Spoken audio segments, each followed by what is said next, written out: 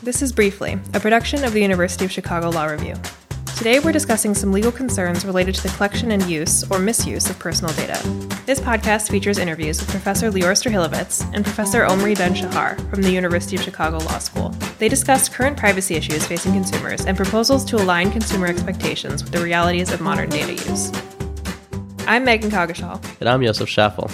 And we're online editors with the University of Chicago Law Review. So Megan, in the news, you see a bunch of different stories about data breaches and people generally being concerned about how their data is being used. When companies are using the data, are they telling customers ahead of time?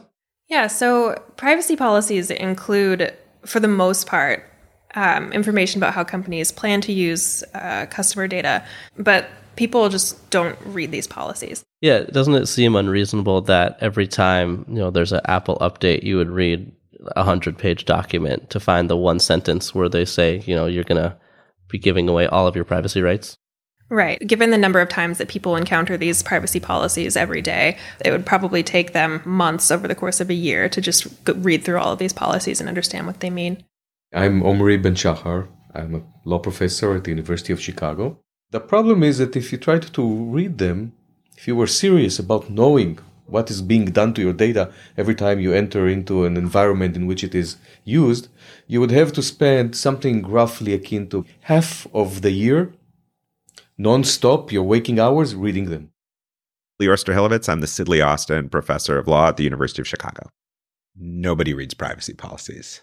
To be honest, we're interacting with so many websites, Internet of Things, connected devices, vendors every day that it would be irrational for any of us to actually read through privacy policies. A common solution has been to have companies just disclose more clearly and succinctly the information that they're collecting with the goal of having your consumers making more informed choices. This might seem intuitive and effective, but it really doesn't work. So the solution that was invented or that was thought of, very reasonable, very alluring solution is make it simple. Tell people simply, shortly, clearly what is going to be done. Now, in parentheses, I'll say, I'm not sure you can say something complicated in a simple way, right? Whatever is being done with our data is not that simple. But let's imagine that it's possible. Let's imagine that you can put a nutrition data box style disclosure. This is what we're going to do with your data. The worst things are just going to pop up there. Maybe that will help people change their behavior. So to that end, I did a study with Adam Chilton where we set up a fake environment in which there are terrible privacy policies and ask people terribly penetrating and offensive questions to see how they behave and warn them that what we do about. And just changed the way we warn them all the way to, from the worst type of disclosure, long, cluttered, bad font, passive language, basically unreadable, to all the way down to the warning box, simple warning box, and everything in between. And we found that there's no difference, that people do not behave differently, regardless of how the disclosure is given to them. And I guess the point was to say that disclosure, however engineered and however smartly and wide and efficiently designed, is not the solution. That's not to say that privacy policies don't have any impact. Consumers do have very strong expectations of privacy, and they're pretty well formed. And there are issues about which you can find very strong consensus among consumers when you do things like survey research into privacy attitudes. One of the directions that I've been taking in my scholarship is to say, well, maybe the terms of the agreement are not necessarily just what's in the four corners of the privacy policy, but maybe the terms of the agreement are what ordinary consumers expect, which can be informed by the privacy policy language to the extent that it gets a lot of publicity, from the media or from Consumer Reports or other experts that people might pay attention to. But it may also be people just experiences, their norms, their expectations that arise from dealing with similar situations in their lives. So we think that people really do care about their own data, and they feel uncomfortable with, whenever there's a data breach. Yet, at the same time, aren't people, knowing that this is a risk, still signing up for all sorts of services that use their data? Yeah, so this is called the privacy paradox. It's basically the idea that people say they care a ton about the privacy of their information, but then they act in ways that aren't consistent. So they'll disclose a ton of information about themselves for very little personal gain. The big question in the field of data protection is, what is it that people care and hope to do? There are two types of evidence that conflict. First, people say that they care and they want their data not to be taken, and if taken, to be protected and not shared in ways that are troubling to them. Second, despite the fact that they know that all of these bad things are happening, they continue to give the data and to participate and enter platforms for sometimes the relatively minor benefits. So we call this the privacy paradox. People say they care about the privacy, but they behave in ways that are not always consistent with what they say. There are studies that demonstrate this in a very dramatic way. People say first how much they care, and then for a slice of pizza, give access to a lot of the confidential stuff that's on their smartphone. Slice of pizza, right? And so it's a paradox. Do people care, or do they not? It is true that oftentimes when you ask people how much they care about privacy, they say they care a ton. And then when you ask them how much they'd be willing to pay for more privacy protective products than what they're getting from Facebook or Google, they say either I wouldn't be willing to pay, or if I would be willing to pay, I'd only be willing to pay a little bit. I think that's being driven by a couple of things. Probably the most important is that people are used to not paying for things when they're dealing with online media. So you do pay for Facebook, you pay for Facebook with your data. You do pay for Google, you pay for that with your data, and you're basically selling some of your attention to Google in exchange for, a great real-time mapping program or navigation program or lots and lots of free email storage. But in a world where people are used to having the out-of-pocket price for something be zero, getting them to out-of-pocket price of even $1 is very difficult. And I think Facebook and Google and other big tech companies know this. Professor Strhilovitz gave us some background on the current regulatory approach to privacy. I think it's correct, and I think a number of people at the Federal Trade Commission think it's correct, that there can be negative externalities associated with privacy breaches. So the Equifax breach was really, really bad, and it harmed a number of people. But I think it harmed companies that were not Equifax. It harmed people whose data was not breached in the Equifax breach by making people more worried about a lack of control over their data, or by making people have to be more vigilant than they otherwise would prefer to be in monitoring their credit history or monitoring their credit card bills or doing any of these other things. And that's time that could be spent elsewhere. And so when you force people, or when you provide very strong reasons for people to want to, devote 30 minutes every 6 months to checking their credit history and making sure there's no fraudulent charges or unanticipated accounts, you're taking away from time they could be spent with their families or working or doing things that they love. And that's a cost for society. I think the FTC is concerned about all of these things. What privacy regulators and even privacy scholars struggle with is how to deal with the problem of privacy harms, where privacy harms are often very probabilistic in nature. Privacy harms are probabilistic in the following sense. My data was breached, and then a year after the breach occurred, I get a notice from my credit card issuer that there's some funny charges on my credit card account. And it turns out I'm not making those charges. And so I need to cancel the credit card. And then that means a week goes by and I don't have a credit card. And that's a big inconvenience. So given that these breaches occur, are there any legal teeth or legal approaches we can take? Okay, I've been harmed. The question, though, from a legal perspective, or an interesting question from a legal perspective, is it's true that a data breach occurred, and then it's also true that I was the victim of identity theft, but establishing a causal connection between the breach and the identity theft might be quite challenging because, after all, my credit card issuer isn't the only company out there that has a whole bunch of my information. That same information is replicated maybe at 50 or 100 different places in the economy. And it could be that the credit card breach, which we know about, was the source of the problem, or it could be that some other breach that we don't know about was the source of the problem. So then the question becomes, okay, let's say that I was victimized by identity theft. Let's say that the harm to me was $100 or $300. Should the legal system be comfortable saying something like, well, we think there's a 20% chance that the identity theft occurred because of Chase Bank's data breach. Therefore, we think that Strahilovitz was harmed to the tune of $100. Chase harmed him by $20. Just do the math. I think that's actually the best approach. I think that's the most sensible approach.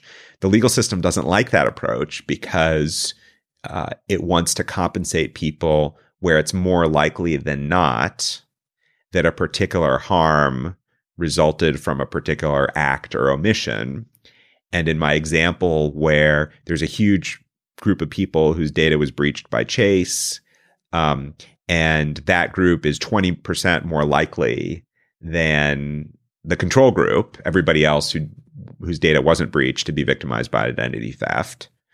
For none of those people will it be more likely than not that Chase was the thing that caused them to be victimized by identity theft. So the problem is that if the legal system insists on the same standards of causation that we often insist on elsewhere, then there's going to be substantial underdeterrence, and harms are going to be left with consumers rather than shifted over to the people who were in the better position to prevent those harms from arising. Professor Ben-Shahar recently wrote a paper called Data Pollution and suggested as a way to reconcile the privacy paradox, the tension between how much people say they care about privacy and the actions they actually take to protect it. His approach also potentially provides a remedy for injuries that are social in nature.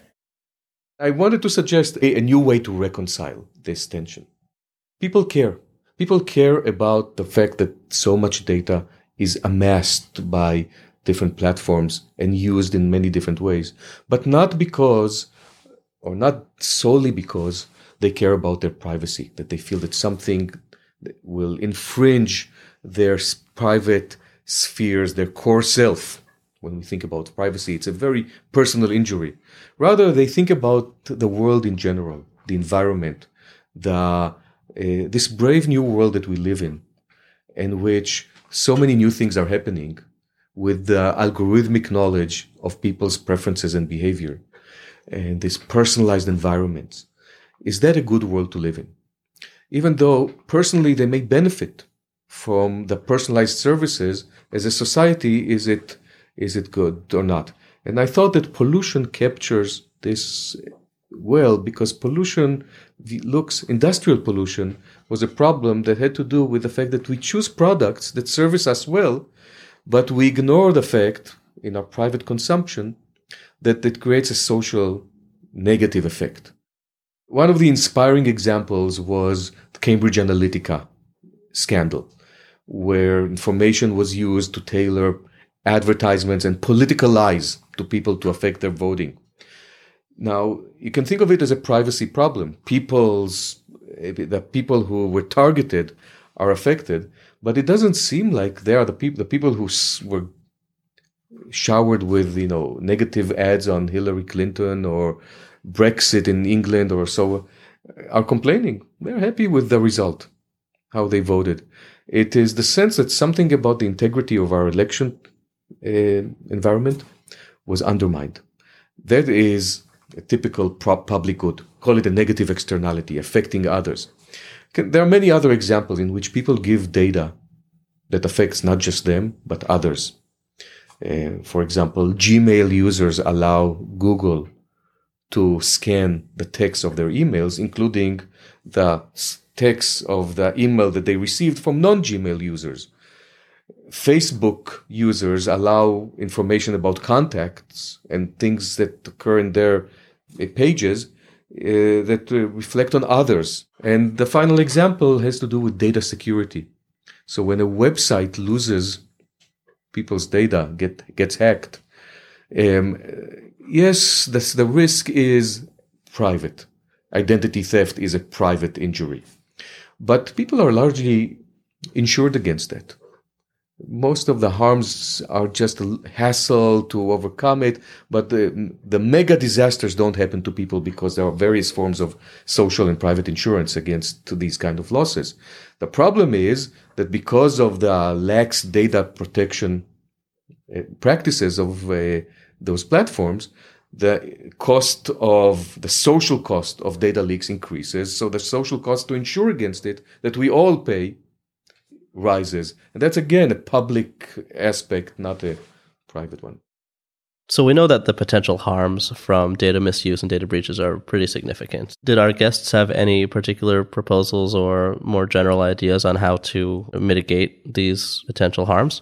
Yeah, so they both suggested a few potential solutions. And Professor Sterhilovitz primarily approaches the question from the perspective of how we can do a better job of protecting individuals' privacy. Professor Ben-Shahar has proposed solutions to decrease the social costs of data collection and misuse.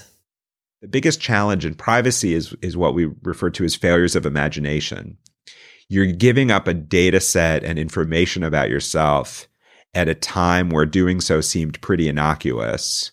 And then there's advances in data mining techniques. There's advances in computer science that allow people to use data that was surrendered at time one under a certain set of technological assumptions and put them to some new use that was totally unanticipated by consumers, maybe even by engineers in time one. And then those new uses might really benefit some consumers, but they might really be to the detriment of other consumers.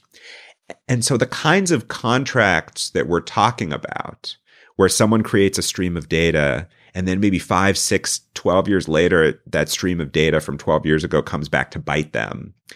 It just seems to me that it's impossible for even sophisticated consumers to try and figure out what they should do. And so from my perspective, then some of the things we should be thinking about are not rights to delete information, which is the way some of the legal proposals are going, but automatic deletion of information.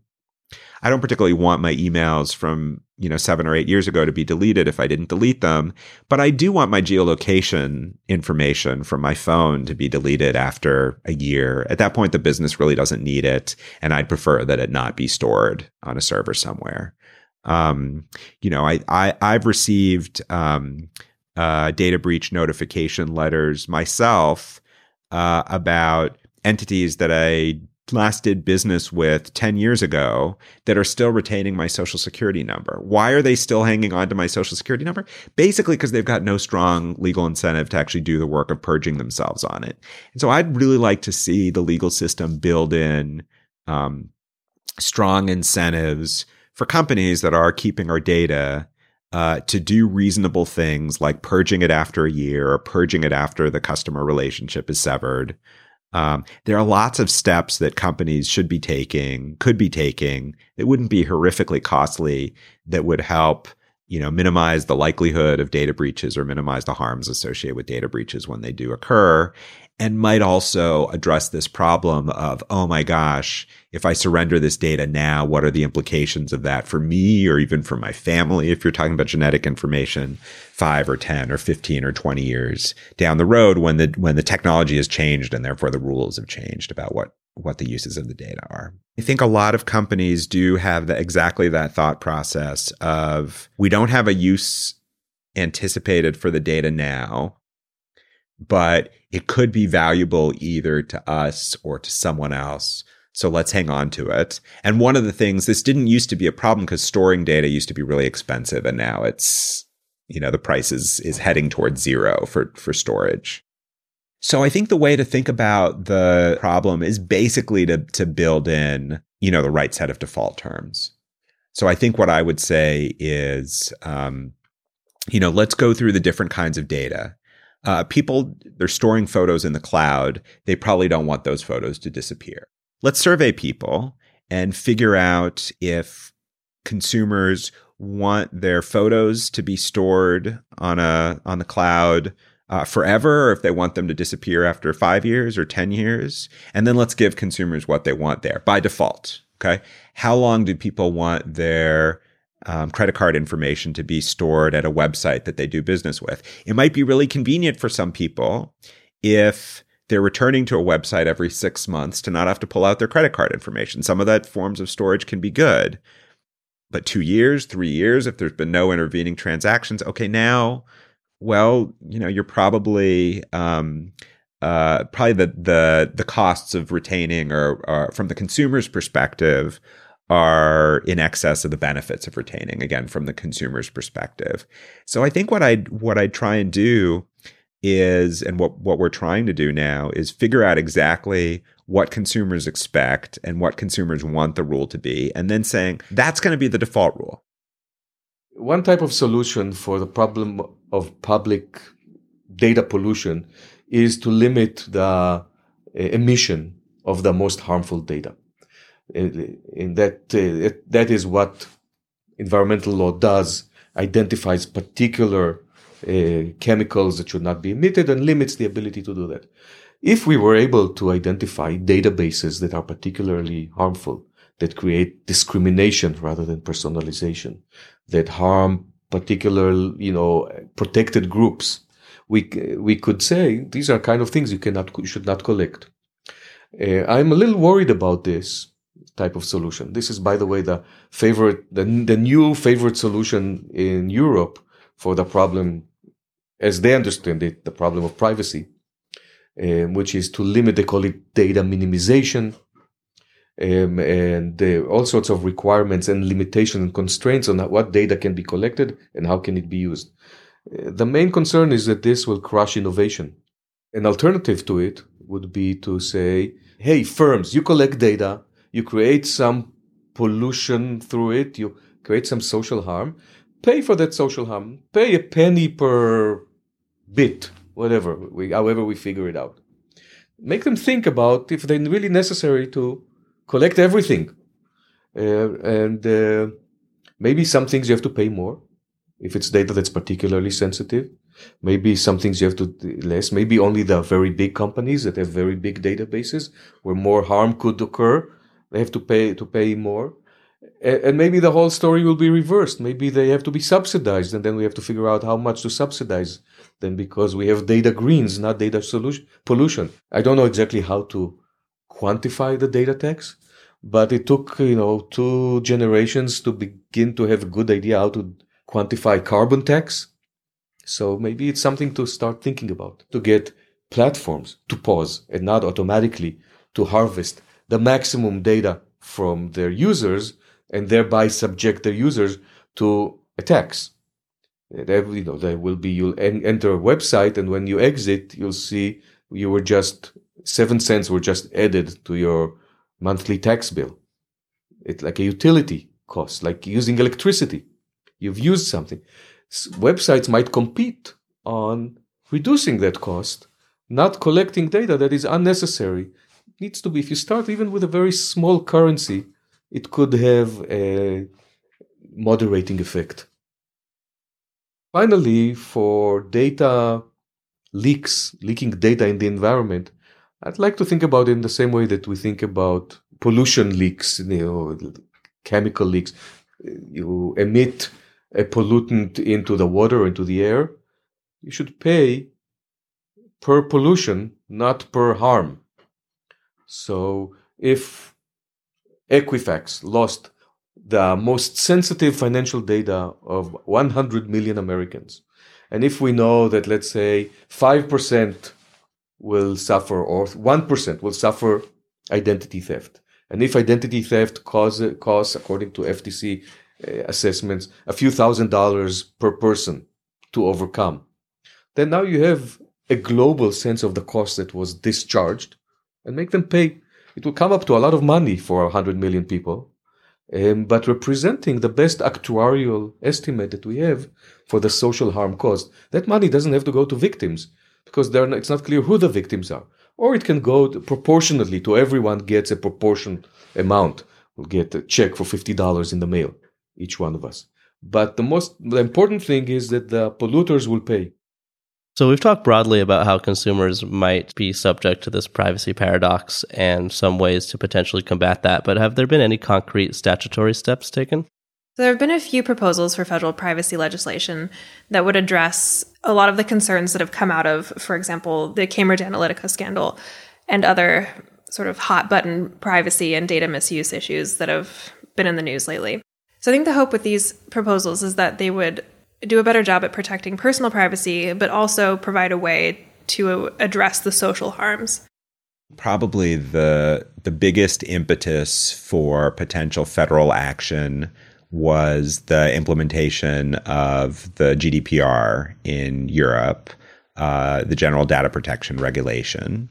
That was a major and pretty sweeping revision of European privacy law. Which isn't to say that European privacy law hasn't been protective for a long time.